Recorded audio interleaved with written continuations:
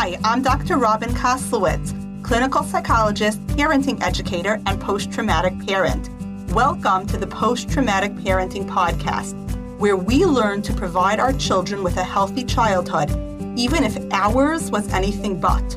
Or maybe we had a wonderful childhood, but recent events in our lives have left us reeling. Let's face it, after 2020, we're all post-traumatic parents now. Welcome. Hi, welcome to a very special edition of the Post-Traumatic Parenting Podcast. Today's guest is author, stunt woman, all-around incredible person, Kimberly Shannon Murphy. If you've ever watched a movie where there is a really tall actress and then there's a really scary stunt like falling out of a window or jumping onto a moving motorcycle or horse, you've probably seen Kimberly Shannon Murphy's work. She is also the author of one of the most incredible memoirs of surviving and of post-traumatic parenting that I have ever read. The book is called Glimmer. It's out now, available wherever you get your books. It's also really brilliantly narrated on Audible by Caitlin Olson. So you could listen, you can buy it. The book is incredible. Before you listen to this episode, I just want to provide some trigger warnings. This episode talks about post-traumatic parenting after experiencing incest, molestation, and really painful, violent assault. So if that's not the energy you need in your life today, save this episode for later. Maybe save this episode for right before therapy. If this kind of information and honest exploration of incest is painful for you to hear or triggering, this may not be for you, because we do get pretty deep into the nitty-gritty of what it means to recover from this kind of abuse and what it means in terms of becoming a mother and the physical aspects of mothering that can be altered by the body memories of incest and molestation. So keep that in mind when listening to this episode. This might be an episode that you save for right before you go to therapy. This is definitely not an episode you want to listen to while your kids are around and listening in. So fair warning about that. In thinking over the episode, now that I've had some time to process it, I first want to say how incredibly courageous Kimberly Shannon Murphy is for sharing her story, which is a very private, sacred, tender story, and in really elucidating what body memories of trauma feel like, and really showing us what someone who's at the top of her game professionally, somebody who's won accolades for her professional work, what the inside life is for someone who is a trauma survivor, who is really expert at what she does, and yet has all this trauma she's processing under the surface. Like I always talk about myself as a duck, right? Where the duck looks like they're so serenely floating on the lake, but under the water, the legs are churning madly. That's what it feels like to be a post-traumatic person. That's what it feels like to be a post-traumatic parent. I think it is such a kindness when any duck shows people and shows the world the legs churning madly under the surface. Another thing that really struck me when I was talking to Kimberly is this idea that the way our trauma superpower can be both a strength and a weakness. One of the reasons why Kimberly is so unafraid of physical pain and so unafraid of exerting herself and jumping headfirst out of a plate glass window down 10 stories is because she is so used to pain because of her cutting and because of her history of self-harm. And it really illustrates the way a trauma superpower can be wonderful in the context it works for. It's great in terms of being a stunt woman. Really difficult when it comes to parenting our actual children because parenting is so embodied. So that was something that really struck me from our conversation and from the book. I want to present you with the episode now. I hope you enjoy listening to it as much as I really enjoyed and learned from recording it. And I highly recommend the book. You can find Glimmer wherever you find books. It is a great read and a great listen. I both read it and was furiously underlining and listened to it on Audible, and I got different things out of both formats. So could not recommend this book more, but fair warning, if this is a topic that triggers you, be prepared for the triggers. I think you'll come out of it wiser, but it's definitely a fascinating read. It's definitely an easy read in terms of readability, but it's definitely a harrowing read in terms of post-traumatic people and what it brings up for us.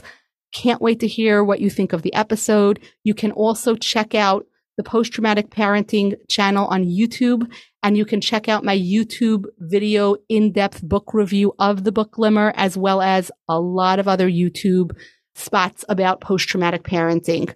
Can't wait to hear what you think of the episode.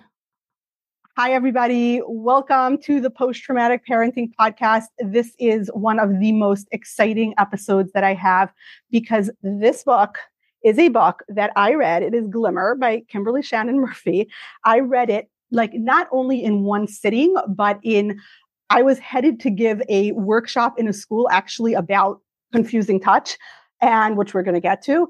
And I hired a driver because I was like, forget it. I need to finish this book and I have to drive there. So I'm just going to go with an Uber so I can finish reading because I can't stop reading.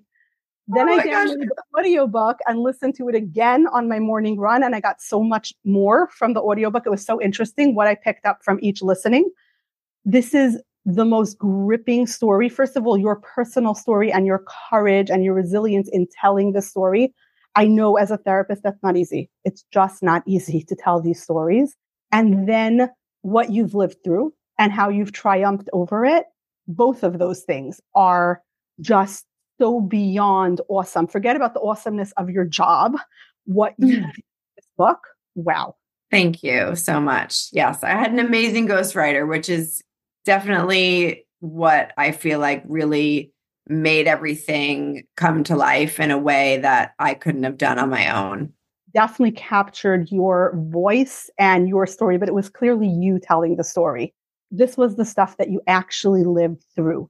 So for those who don't know this book, if you don't know this book, like please run out and buy it right now and read it right now. I'm going to be doing a giveaway because it is just such a validating story.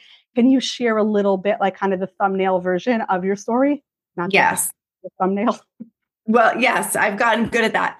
So I was abused by my grandfather, my maternal grandfather, my whole childhood, probably started around the age 3 until he died when I was 11. This is something that was happening through generations of my family. My mom is one of 6. And, I don't know everybody's personal story in their family, but I'm sure my mother was abused. Her sister was abused. And Lord knows how many others he affected. I don't think that there was probably a child that came across him that wasn't hurt, in my opinion. Wow. Yeah, it's so much to unpack and to go through. I treat trauma survivors all the time, and incest especially, as opposed to, stranger rape, can be so much harder to overcome because it is within the family where you normally go for safety. Yes. When you disclose your story, I think you had such an interesting sort of like the disclosure story. I remember watching the Lifetime movie that you and your mom watched, the one with the rocking horse and the girl who then remembered her father molesting her. When you watched that movie with your mom, was there that like sickening sense of familiarity? Like, did you feel it in your body? What was that like? It's funny because as I'm going through the process of writing the book and now talking about it and being now safe in my own body and my own space and being able to kind of recollect what happened then, I don't know that I so much forgot or had repressed memories. I definitely do have repressed memories in the sense of I still get them. I still get flashbacks. Things still come back to me. But I think that there was a sense of when he died, this safeness that I could speak out. And when I saw that movie, it was almost like for the first time, I felt like I wasn't crazy and I wasn't alone, because for so long, that's how I felt. And to watch someone experiencing something that was happening to me that I couldn't make sense of or put my finger on what it was to watch it happen to someone else, it just made me realize like, oh my goodness, I'm not crazy. This actually Yes. is possible. This happened to me and this is a thing. And I think so many times with survivors of incest, there's so much confusion around it because the biggest thing we tackle when you get to that really big healing space where you have to look at the whole family unit and the toxicity of the entire family in order for the abuse to happen in the first place. I believe that's when you truly start healing on a whole different level because you're not just looking at the abuser. You're looking at, okay, how did this happen? How did all of the adults in my life fail me on such a massive level that this Yeah. was my childhood? And it's so traumatic, right? Because adults are supposed to protect kids. Like from that deepest sense, our attachment system, people think of the attachment system as though it's a good thing. The attachment system is a really, in some ways, psychologically draining thing. It's a search engine, right? Like, am I safe? Am I safe? Am I safe? Is it a bear? Where's my mother? Is someone going to protect me?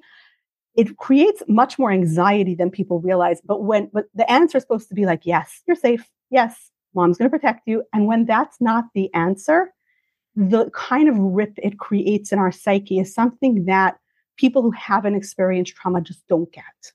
For you, I think I was struck by so many things in your story, and so much was similar. I think what you and I both experienced similarly is people really don't understand flashbacks, and they don't understand how flashbacks can interfere, especially with parenting, which is my whole area of interest.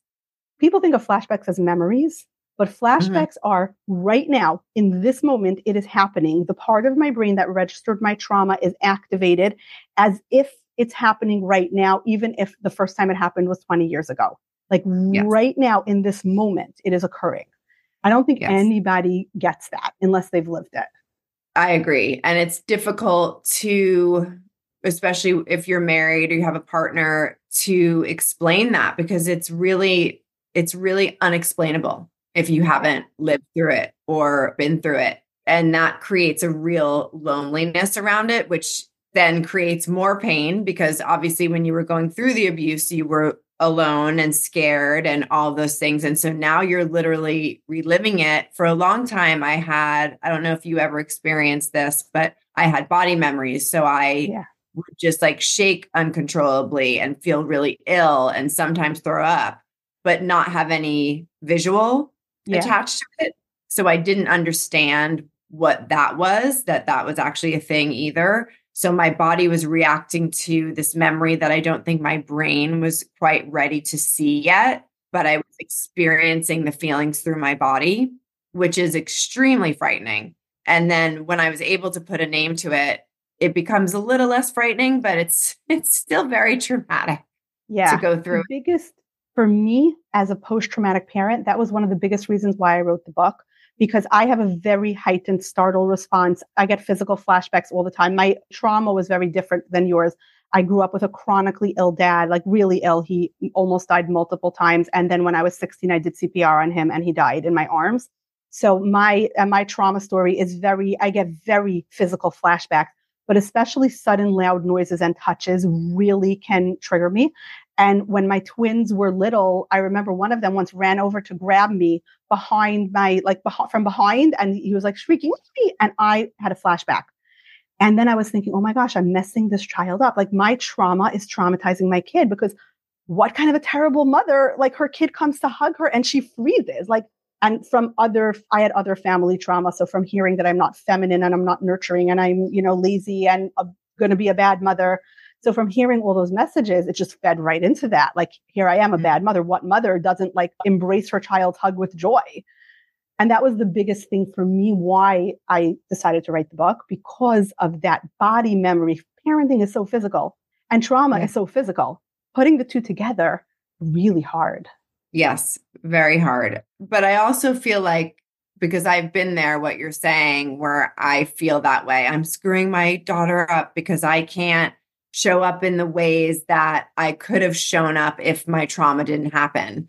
And that's a really tough one. And I think it's just accepting that the only thing that you could do about it is heal yourself and make a conscious effort every day to continue the journey of healing and to work through your things, because we can't take away what happened to us. We can't change what happened to us. We can't make it any different. And that's why it was so important for me to tell my story as well, not only for me, but for my daughter, because when she's old enough to read the book, if she chooses to, she'll understand me in a way that will explain a lot of who I am, of who I was as a mom, as a mom, as much as I try to be all the things and show up in all the perfect ways. It's not possible when you've had severe trauma. It just isn't. So to have an answer for her, and also the other people in my family that might be curious about where our family actually comes from and why we behave and pattern in a certain way, that was such a huge part of why I wrote the book. Yeah. I feel like telling your story is the ultimate in self-care, because it's literally caring for the self. Like the self needs to tell the story. I have this belief that unspoken words are toxic, and telling your story doesn't always have to be told the way we're telling our story in a public stage. Sometimes it's telling it in therapy, or telling it to a close friend, telling it in a group. But telling your story, just telling it, is so much more self-care than, going and getting a massage. I mean, that's lovely too, but self-care, that this is my story. I am owning it. I am reclaiming that. I also have this belief that self-care is childcare, because I know for me, when I read in your book about martial arts and how like your martial arts really let you reclaim your body, I did the same thing. I mean, not to your level at all, but I have a black belt. I teach self-defense. That's amazing. Yeah. And I'm not a natural athlete at all. One of the things I read in your book, I was like, I always envied the athletic girls in my class, because I was very traumatized growing up just from the constantly being around death and dramatic scenes. I had too much adrenaline, and I always wished that I had the release of physical movement. Like I had a friend who could turn multiple cartwheels, and I was like, I wish I could do that. I could just like throw myself into the air, because it would release me. And I had the sneaking suspicion that then I wouldn't have been traumatized, although I didn't know what trauma was back then. But reading your book, I was like, oh, the girls who can throw themselves through the air also get traumatized. Like that wouldn't have been the solution. Oh, yes. And it's interesting because when I had a conversation with Dr. Bruce Perry, who I'm not sure you're familiar with him, but love him. Yeah, he's incredible. And he was one of the first people to read my book, actually. And he said that to me, Kim, you had coping mechanisms that were unhealthy, like your cutting and bulimia and things like that, but also your dance and your gymnastics and all of the things that you were doing were so healthy and healing for you. I didn't realize at the time that that's what it was doing for me, but I did feel what like my body would feel after, like I would take a dance class or I would do yoga or whatever it was, that something in my body changed, something in my brain changed. It gave me a sense of peace. And when you're a trauma survivor, the sense of peace is not really anything you feel. And when you do feel it, it's very few and far in between, I feel like. Yeah, the first time I really quieted the chatter in my head was in martial arts. When I joined martial arts because I was treating a lot of rape trauma syndrome, and I was holding it in my body. And I was working with a young woman who had been violently assaulted. And she was a woman from a very sheltered, like fundamentalist religious background. So she didn't even know much about sexual assault. So she couldn't even categorize, as she was being raped, she couldn't categorize what was actually happening to her. And usually in therapy, we somehow expose you to the thing you're afraid of. And I'm thinking, like, how do I expose her to being assaulted on the street? So I realized I could hire a self-defense instructor and I could expose her to the concept of self-defense. And we went from agoraphobia, where I could only treat her over the phone, to her coming in a van to my office, to hiring a martial artist to come in, a self-defense instructor, and teach both of us together, because she wasn't going to do it alone, to me joining that martial artist gym. And she said to me when she met me the first time, she's like, Robin, you are not a natural. This was Muay Thai. So she was the crew, which is like the sensei in Muay Thai. And she's like, Robin, you are not a natural martial artist. I said, but I am probably the hardest worker you ever met. And I did. I stayed there for years and I got my black belt, which took me years because I am not physically talented. Like I am just it should take you years. It should take years. It should take you years. Yeah. Yes. Yeah. And yeah, I was very often the worst in the class, and I sometimes failed tests, and it sometimes took me a year to master a kick that some 16-year-old mastered in a single session.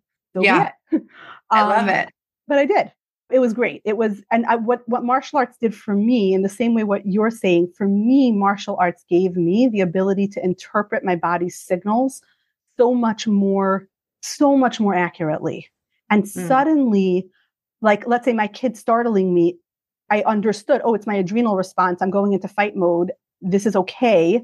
But I really knew that not just intellectually, but from a body sensation. So I remember one time a friend of mine saying to me, like, do you ever feel a little selfish going to take your martial arts class and you're leaving your kids? Because like at the end, when I was like really going from brown to black, it was a lot. There was a lot of training. And I said, no, because when I'm at the martial arts gym, I am parenting my children, because if I get my adrenal response under control and my body becomes mine, I'm a better mom. Right now, I'm parenting them away from them. Yes, completely. Yeah, that's such an important point. And it's so important for us to take care of ourselves, because if we don't take care of ourselves, we can't take care of our children. And when you've been through trauma, that's just a much bigger thing to tackle than if you didn't grow up with it. Yeah. And I think, like you, a lot of incest survivors, a lot of trauma survivors, we become people pleasers, especially as women, because we're taught that to have too much self in a family isn't good, right? And you're supposed to be selfless, especially if you're a woman. But then how do you bring your whole self to parenting if you're selfless? You need a self. Yes. And I feel like in your family, especially, your sense of self was a little threatening. Like you had to be silenced. I was very threatening to my family because I was the truth teller, and that's how I always was. And I always spoke up when everyone else was afraid to, honestly, about whatever situation was going on. And that obviously continued into my adulthood with writing the book. And that was a really interesting process. And I think that's why there's not a lot of books out there like this about incest, because in the beginning, when I got my book deal, I was like, okay, I made a list of all the people I have to call and talk to and make sure they're okay with the fact that I'm doing this thing. And I thought about everybody else, but not myself, and just wanted to make sure that dad was okay and mom was okay. And in the book, I write about one sister. I actually have three. So nobody was really okay with it. My parents were supportive, but I think telling our story to the world was not something that anybody really wanted. Which is what abusers count on, right? Like that silence is what every abusive person everywhere in the world looks for. Yes. And it breaks my heart for my sisters and for their children, because one of my sisters said to me, you're going to ruin all of the children's lives by doing this. And that at that moment, I was like, oh my gosh, am maybe I am going to ruin all of their lives. Now I don't feel that way at all. I feel like I'm actually saving their lives, because when they get older and they're trying to figure all of this out, they have somewhere to go to make some sense of what our family was and why things happened the way they did. Yes. And undoing that shame, like I'm going to talk about it and you're going to try to shame me. And you know what? I'm not ashamed. Yes. That in and of itself is so healing. I had this experience. I give workshops in schools, anti-bullying and social and emotional learning. I went into a school and the kids told me the story. I was so proud of them. I talk about confusing touch. So one of the things we talk about is confusing adults. And confusing could be benign and innocuous, and it can be confusing. One of the things we say is we don't keep secrets. Secrets make my stomach hurt. I don't like secrets, but we do talk about surprises. So a art teacher came in, a substitute art teacher. He walks into the second grade and he says, we're going to make this secret for your moms. And then they're going to come in on Parent Teachers Day. And a girl raised her hand. She goes, Mr. Smith, you're being a confusing adult. Secrets are bad. We don't keep secrets. You meant surprise. And then a little while later, I come in for social emotional learning and she says to me, right, Dr. K, he meant surprise, not secret. He was accidentally a confusing adult. I said, he was a confusing adult.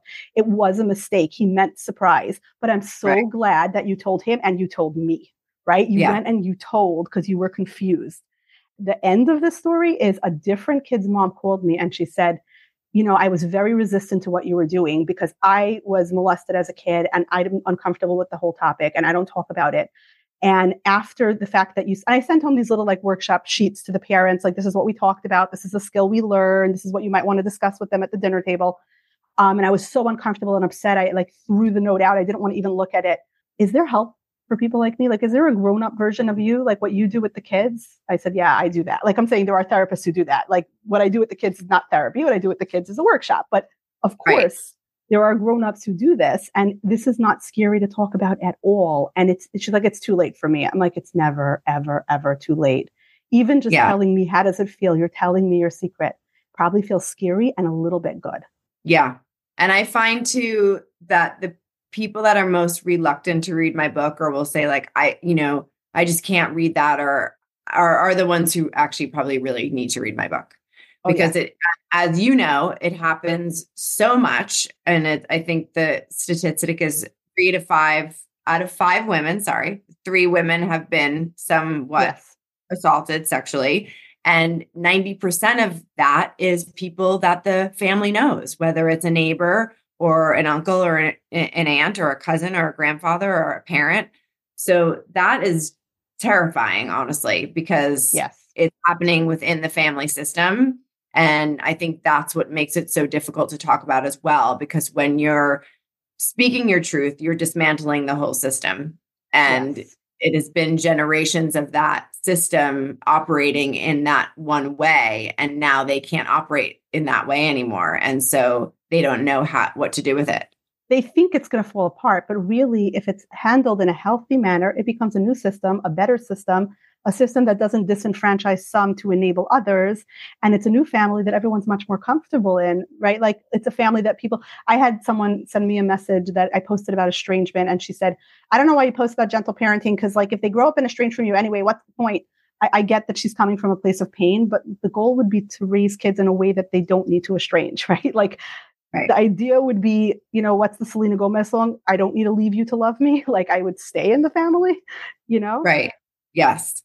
Hi, friends. I'm interrupting this episode to let you know that we now have a post-traumatic parenting YouTube channel. Yeah, that's right. We finally have a YouTube channel. It's for everything that needs a little bit more of a visual component, maybe some pictures, maybe some demonstrations. So what are you waiting for? Head on over to YouTube. Search for post-traumatic parenting and subscribe to the channel. Make sure to click the little bell in the bottom of your screen so you never miss a single episode. And please let me know if there are topics you'd like us to cover on the post-traumatic parenting YouTube channel. If you do join the YouTube channel because you heard about it on this podcast, feel free to DM me or mention that in the comments and you will have my undying appreciation. Thank you for listening. And now back to the episode. But it's hard because, there's this fear of speaking up. And sometimes it's those tiny, subtle things.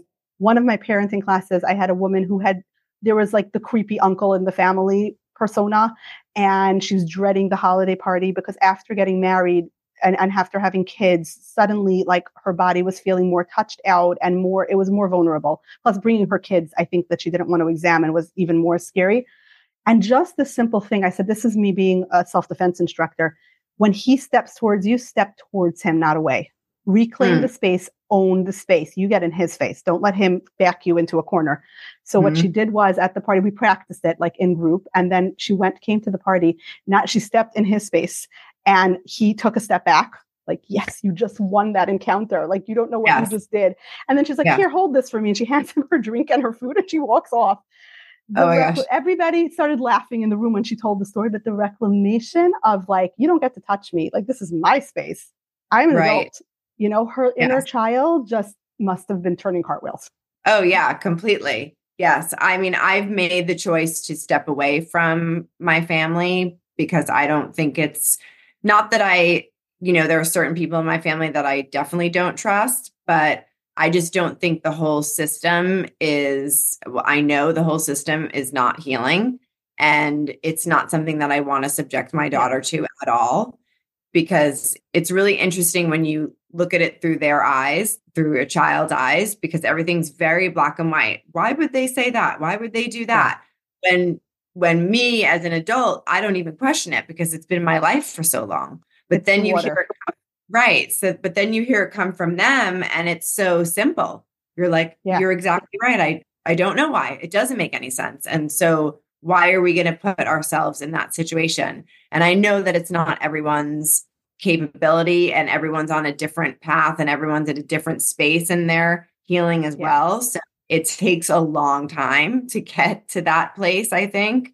And it also obviously depends on the level of toxicity that's happening in your family as well. Yeah. And it very often starts with, for the sake of my child, I'm going to do something that my inner child needed. You made that point in your book so well. It started with like, for my daughter, I'm going to set boundaries with this family. Like, I'm not going to normalize this absolutely abnormal stuff for her, because why should she ignore that signal in her stomach that's like something's off here?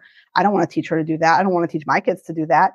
But then for her, you healed you. Yes. Like that love for her healed you. Yes. I think I realized through writing the book that I really, which I think was the hardest thing for me to come to terms with, that I never had a mother. And although she was physically there, she wasn't emotionally there. And so through doing inner child work and my healing and having my daughter, I'm able to parent myself and able to parent my daughter at the same time. And doing that puts me in a really safe space where I can finally feel safe for the first time. Yeah.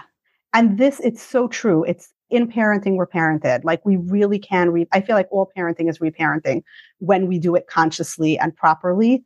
One of the things I think, like for your mother, that I think is so sad is something I point out in the book, and something that I also, when I was reading it, it was a really powerful instance of this.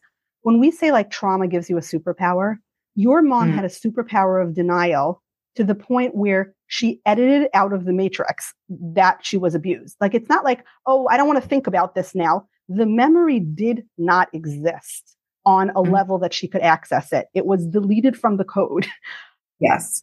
And I think people don't get that. Like when we say, oh, a flashback, or we say a trauma superpower, we don't just mean like, yeah, so she's good at not thinking about that. Like your mother loved you. It's clear in the book that she loved you to the extent that she could. Had she known about this, had someone come to her, like had like, a little, I don't know, ghost of like, herself past come to her and been like, you were molested by this guy when you were 9. Remember that? Don't send your daughter there for a sleepover. She wouldn't have sent you. Yeah. I think my mom, when it came to her father, my mom she has a real like disconnective disorder. Yeah. Where she can completely disconnect from her body. And I think that's the only way that she's able to survive. And I think growing up in the household she did with him, and then her mother also just being a complete narcissist. And in my opinion, my grandmother knew everything that was going on and did nothing about it. So for my mom, I don't know that she's ever been connected to herself. So I don't even know that she even understands what that looks like. Yeah, it's a pure trauma adaptation for your mom. Her brain couldn't tolerate what was happening to her, so it edited it out of the code. And once it's edited out, it's not there. People don't get that about, like, when we talk about trauma superpowers, it's like the narrative of every like superhero movie ever. And I realize how ironic it is that I'm talking about superpowers to a superhero, but like, right. Like a superpower, if you think about it, is great in the one instance that it works for and terrible everywhere else. And that's the plot of every Marvel movie ever, right? Like superhero tries to get married, bad idea, and all sorts of chaos ensues because superpower for like killing bad guys doesn't work with PTA moms, like it's always like that. Your mom's superpower was, I can go on, even though my dad, my hero, the guy who like stops the township from cutting down my favorite tree is also like doing really horrible, sick, twisted, evil things to me at night. The only way that brain doesn't explode is by editing it out of the code. Completely. Yeah. And people don't get that. Like my trauma superpower, I can dissociate, but like the world could be on fire. I wouldn't see it when I'm fully dissociated. Yes. Nobody gets that. Like people don't get that. That's not a memory. That's an alternate experience. Yeah. And it's, I think, rewiring your nervous system is the only thing that really can kind of help fix that. Yeah. You know the movie Wreck-It Ralph? No. So Wreck-It Ralph is like, it takes place in a video game. And one of the things is it's like a cartoon king. He's an evil king and he like edits memories out of the citizens' code in order to keep control over them. And I always think about that. Like that is literally what trauma does. Like it can edit a memory out and then it's out. Or when you're engaged in your superpower, the rest of the world doesn't exist. Like all you have is your superpower. Like that's absolutely it. So like for me, I'm very task focused and I'm a problem solver. I'm very determined. Sometimes my brain looks at a kid, let's say one of my kids needs help with something, and I look at it as a problem to solve instead of a child who I love who needs support through something. I'm like, I got to get her reading, or, I have to fix this problem. Like, I'm her mom. I don't have to fix it. But my superpower was like, you fix everything. You can do this. Like, yeah, she's a person. Yeah. Relearning all of those things. Yes. Yeah. It's so much more difficult than people realize because like trauma starts all over again in some ways in the future. Like as our kids reach the ages we are. How old is your daughter now? 9. Yeah. So that you must have had some of those sensations, like as she enters developmental stages, getting that feeling like your inner child getting very activated. Like, oh my gosh, I remember what 9 was like. Oh yeah. Since she was born really, and every year, that was very traumatic for me in the beginning. Now I'm doing better with it, but to look at her and to see the life that I've so lovingly and so beautifully been able to give her, and what I was dealing with at that age was so completely opposite. And to see how innocent she is and how she looks at the world and how she has space to look at the world in those ways. I didn't have that space. I was in survival mode from the time I can remember. So I didn't have space to even know what I enjoyed or what I was good at. I just did. I just did what was in front of me. Yeah. What I was, I'm going to join cheerleading. Great. I'm good. And I was an athlete. So that's kind of where I used my, kind of put all of my energy into. But the fact that she can have that space to explore that and figure out what that looks like for her is a really beautiful thing to watch. Yeah. Sometimes some moms in my parenting classes talk about feeling envious of their kids and then they judge themselves. And it's like, no, you're just saying what you want. I feel envious. My kids have a healthy childhood. And sometimes years ago, especially when my kids would be like roughhousing with my husband and it would be so uncomplicated, I would get mad because my inner child was so envious. And like, I would be like, it's supper time, it's bedtime. Why are we getting all riled up at bedtime? We have to do homework. And like, because I was just so jealous. I just wanted to experience what it's like to have like a healthy dad that you roughhouse with. Yes. But then, okay, so I value that. So then I can do that. I can be a fun mom somewhat. Yeah. Yeah. And I think that was something that was difficult for me too, to just get on the ground and play with her when she was young, because I never had that and it felt really foreign to me. And so that was something I really had to work on. And then sometimes you can get to a point where it's so frustrating because it's all the things. Sometimes it just feels like it's like every single thing is a struggle or is a problem or is something that you have to fix, where it should just be normal and maternal, but it's, stuffed down by all of this other stuff that happened to you. So, I've definitely had my days where I'm like, I just, you just don't want to deal with it or look at it anymore. But unfortunately, it doesn't work that way. So you have to feel it to heal it. You've got to go through it to get to the other side. It's all of the things. And I think a lot of people feel like if they go there, they'll never kind of come back from it. Like if they go to their trauma and try to deal with it, they'll never come back from it. And it's truly the opposite, because you've already been through the worst. So everything else is just going to be brighter on the other side. It doesn't mean it's not going to be hard work, but it's definitely worth doing. Yeah, the memories are knocking on the door. If you don't answer the door, they'll keep knocking. They'll knock on the chimney and the window and the basement. If you open the door, they open the door. You let them in. It's so true. I think even like the very beginning, I was crying with you, both when I read it and when I listened to it, when you were told by the doctor that because of the herpes, you wouldn't be able to have a natural birth and you would have to have a C-section. And just like that feeling like even just the start of motherhood already is affected by this trauma. It just felt so unfair. Yes, extremely. And I definitely had my moments with that. And then, and then I go into breastfeeding and how difficult that was for me. And I don't know many people that have spoken about it, but like I say in the book, I Googled it because I was like, am I crazy? And it's a very common thing because it's a sensory thing. And that also felt so unfair because it felt like, again, here's something that he's taking from me that I'm not able to do because of what happened. And I can't give my daughter this because of what he did. And I think it's really important for survivors to have these conversations, because I think we get, the shame pops up and we get ashamed of it. And so we don't want to talk about it. And we just think there's something wrong with us, or, the baby just doesn't want to breastfeed or whatever. But my anxiety was so high when I would try to feed her, and I could see it on her face. Like she was feeling what I was feeling, and, wasn't fair to her. So that's why I started pumping. But I think it's really important to have those conversations, because it can be so lonely. And then you get the anger attached to it, and then the blame, and then all the things and all the feelings are coming back, and you're putting this all on you when it's not it has nothing to do with you. Yeah, I think, and then you see all these moms on Instagram who are like talking about the bliss of breastfeeding, and you're just like, and then you're panicking because your panic hormones are going to go into the milk, and then you're panicking that your panic hormones are going into your milk. And like, it becomes such a cycle, and it's so normal. Any of us, whatever your trauma was, but especially if your trauma was at all body based, parenting is the most physical thing. I mean, we literally give birth to them from our bodies. So it's physical. Yeah. And if you've been disassociated from your body's signals, then this is going to feel really foreign and really threatening. And I think the more we talk about it, the more some, mom who's like, what is wrong with me, is going to feel like, oh no, there's nothing wrong with you. You're a post-traumatic parent. This is exactly what you are. Completely. Yeah. And there's so many more out there than they probably even realize.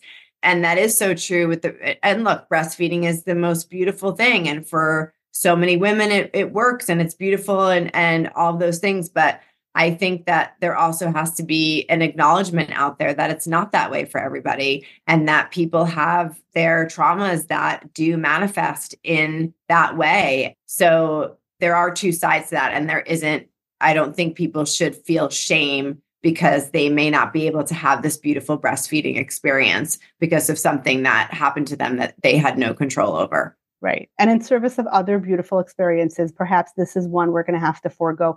I have that with anything in life with my kids. Like, it would have been nice to be able to do this or that, but this year, this is the bandwidth we have.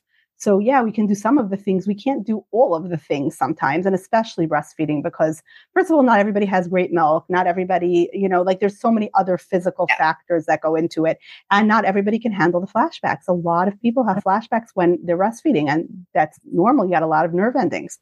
People really don't understand that. And there's so much self-judgment. There's this idea that we should have this maternal instinct, and like the baby's born and it's just lovely and everything's just beautiful. And, these heavily filtered Instagram photos, like, and maybe we should be baking sourdough bread like 3 hours after giving birth or whatever. Like, a lot of behind the scenes that goes into those little beautiful montages. Completely.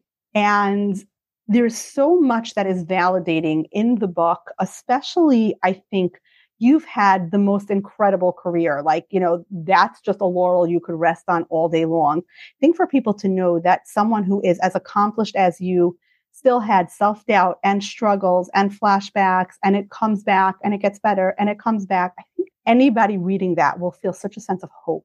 Yes, that was my goal. And I wrote this book for survivors. And so I feel like we did it in such a beautiful way where it's not triggering, and even the moments that might be really intense, where there's not many of them, but they're more hopeful and they're more healing than they are triggering. And so I'm really proud of the way that we did that.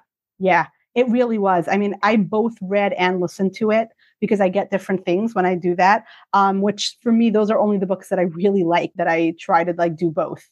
It was the kind of listening experience that I could only do while running, because I needed to discharge my adrenaline right away. Like I couldn't just listen to it and be still.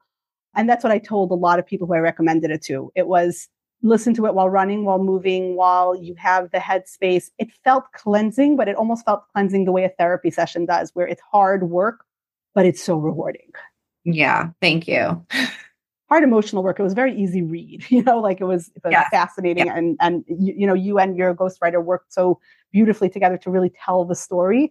But it, because it's a story as well as a memoir, right? It's what happened. It's very readable, but if you've been through any form of trauma, if you have PTSD, it's going to reawaken those feelings, but in a good way, like in a healing, this is exactly what it's like kind of way. In a necessary way. Yes. Yeah.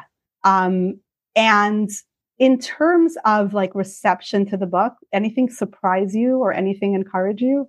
I think what surprised me is when I started interviewing, I definitely did have a lot of still anger, which is it's funny or interesting to watch yourself back. And so that the whole like coming out and speaking about it has been a really big learning experience for me and also been really healing in a lot of ways. And I've learned a lot about myself through that because writing it is one thing and then putting it out in the world and having people receive it in a certain way and, people that aren't also ready to deal with certain things. Like I speak a lot about forgiveness, and that was something that was very triggering for people that, I don't believe in forgiveness when it comes to certain things, and this being one of them. And it's very interesting how triggering that can be for people who have this idea of what, that forgiveness is for you. And I'm like, yeah, but I have nothing to forgive myself for. I didn't do anything. Right. So it's interesting. And I've had to learn to step back and say, okay, when people have such a strong reaction to something that I say, it's actually not about me. And it's about them and the projection that they're having from something that they've been through. So that's definitely been a big learning curve for me. Yeah, especially if you've been trained to be a people pleaser and to be silent, Yes. because that feels very threatening. I agree with you. I firmly believe anybody, especially like the mental health professionals who talk about forgiveness, you're not practicing psychology, you're practicing Christian theology. Yes. Which fine, if you're a pastoral counselor and someone's coming to you for spiritual guidance and you believe in your belief system that forgiveness is essential for healing, as long as they know that they're coming for spiritual counseling, not psychology, that's totally fine. Right. Forgiveness is not essential to healing, not from like a psychological perspective. I think letting go to a certain extent, like letting go of like actively ruminating and anger can sometimes be healing, but forgiveness, I'm not going to, why should I forgive? I only validate the valid, right? I can't forgive the unforgivable because it's unforgivable. Should not have happened. And I also believe that when we focus so much on the forgiveness, we're then putting the attention back on the abuser and we're not allowing ourselves to feel our feelings. And so now we're talking about, well, why aren't you forgiving this person? So it's becoming then about them when it's supposed to be about you processing and healing and dealing with. And of course, there's anger and all of those feelings that come up. And that's part of the process of healing. You've got to work through all of that and heal all of that. And anger is a huge essential part of healing. But I do believe that when we talk about forgiveness, we do then put it back on the person that doesn't deserve the conversation. Yeah, they don't deserve the energy at all. It's not about them, right? The healing's about me. And even the idea of forgiveness, for me, it's never resonated well with me. Whenever I've read it in a textbook, I'm like, but based on which study? Like based on what psychological theory? This is completely theological.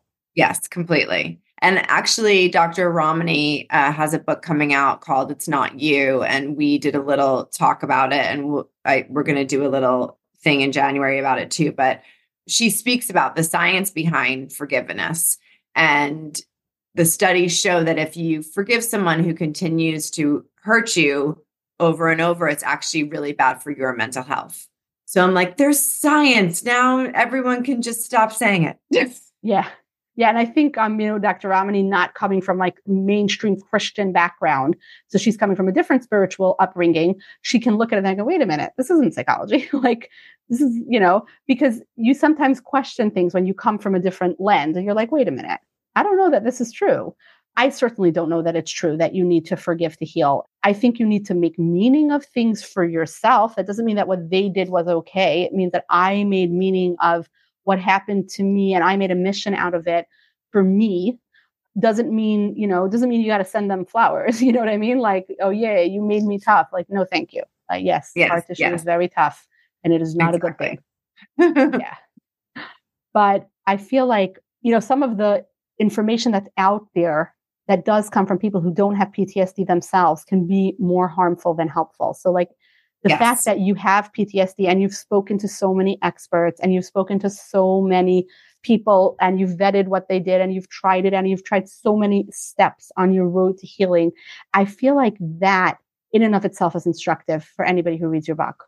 Yes, completely. Yes. And I've been very blessed to have those connections with those doctors. And it's been really, really healing for me.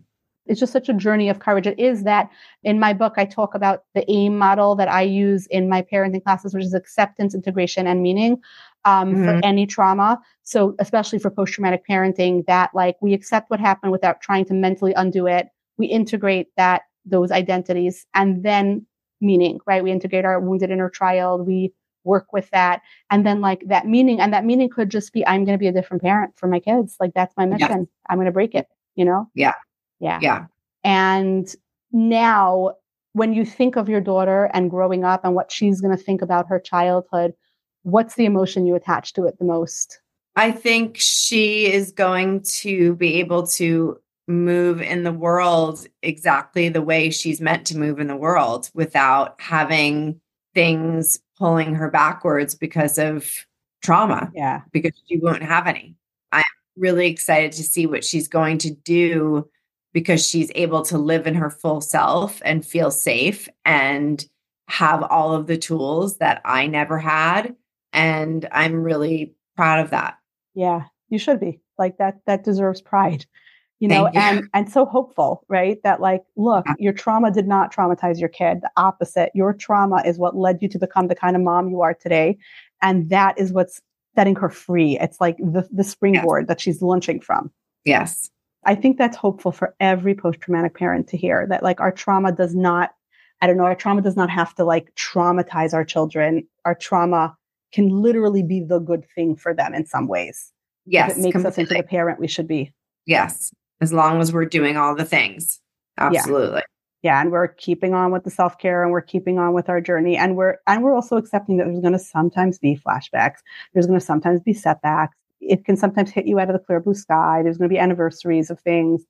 It doesn't go away completely. We have to accept that the healing is cyclical and, we keep spiraling, hopefully upwards in a better direction, but it is a cycle. Completely. Yeah. So I really appreciate you coming on the podcast. I think this conversation, I know everybody in the post-traumatic parenting community was looking so forward to this. I think because, I've been hyping your book like crazy. Like this is a book you have to read. Be ready, but you have to read it. Thank you. Yeah. I thank you for writing it and for putting this out there in the world, because I think the more truth telling there is, the more people will be like, oh, me too. That happened to me. I should talk about it. I should process it, because we have to break the silence, or the silence stays, and it enables, like I said, I hate secrets. Like, yeah. They keep you sick. Yeah. They keep you sick, you know, and the fact is that you undertook this journey of courage for every single person who reads the book and says, I'm going to speak my truth. That's just a gift you're giving to the world. It's beyond me. I'm just in awe. Thank you so much. Thank you. And I think every post-traumatic parent is going to love this conversation, because what we're talking about and how instructive it is for what the actual physical lived experience of parenting after trauma is like. I just appreciate you sort of elaborating on that story. Thank you. Yes, it's important. We need to have these conversations. Yeah, we definitely do. So I really, really appreciate it. And thank you. Where can, everybody like find your book now? Are there anything that you're promoting now, or new things that you're going to be on? We're still promoting. Hopefully this will be a film at some point in the next, I don't know, I'll just say like 5 years. That's my goal, is to make it a movie. But yeah, I'm still just doing a lot of promotions. You can find it on Amazon. The only social media I do is Instagram. So it's Kimberly Shannon Murphy Stunts, longest handler on the planet. And yeah, now I'm Dr. Kozlowitz psychology. So like, I know. Yeah, now my Instagram is turned. Say to all my stunt friends, I'm like, sorry guys, because it went from stunt videos to like child abuse, but yeah. But it's all for the greater good. So yeah. That's actually that would be so interesting. Like one of those movie stars that you play will now play you. That's going to be very meta. Yeah. Yeah. I cannot wait to watch that movie. I know it's going to be a movie, and it's going to be fantastic. Thank you. And yeah, everybody should definitely check out your Instagram, because you post such helpful, useful, wise information that is so validating for people to read. Thank you. Thank you so much. I appreciate it. Yeah. I wonder what little you would have thought of like the fact that you will one day grow up and heal everybody else. She probably is cheering inside. He's very proud, I believe. Yes. Yeah. Yeah. It's really impressive. So thank you so much. I just truly appreciate it. I'm going to do a giveaway of the book. And like, it's just a thing that I am recommending that everybody check out. So thank you really, so really much. Appreciate this. I appreciate it. All right. Have a great rest of your day. You too. Happy holidays. Yep. You too. Bye-bye. Okay. Bye. Thanks. I'm here on social media to be descriptive, not prescriptive. I'm here to educate, inform, and hopefully entertain, but never to treat. If listening to this podcast helps you realize that you need therapy, I am all for that. But podcasts aren't therapy. Please reach out to a mental health professional licensed in your jurisdiction. You'll be glad you did. Wish Post-Traumatic Parenting was a talk show, not a podcast? You have a question for me or for my guests? Great news. You can ask those questions by following me on Instagram. My handle is @DrKoslowitz It's also in the show notes. I love it when people reach out, DM, or post a question. Who knows, your question might spark an entire episode. Come join our community. We get it. We're post-traumatic parents too. Can't wait to hear from you.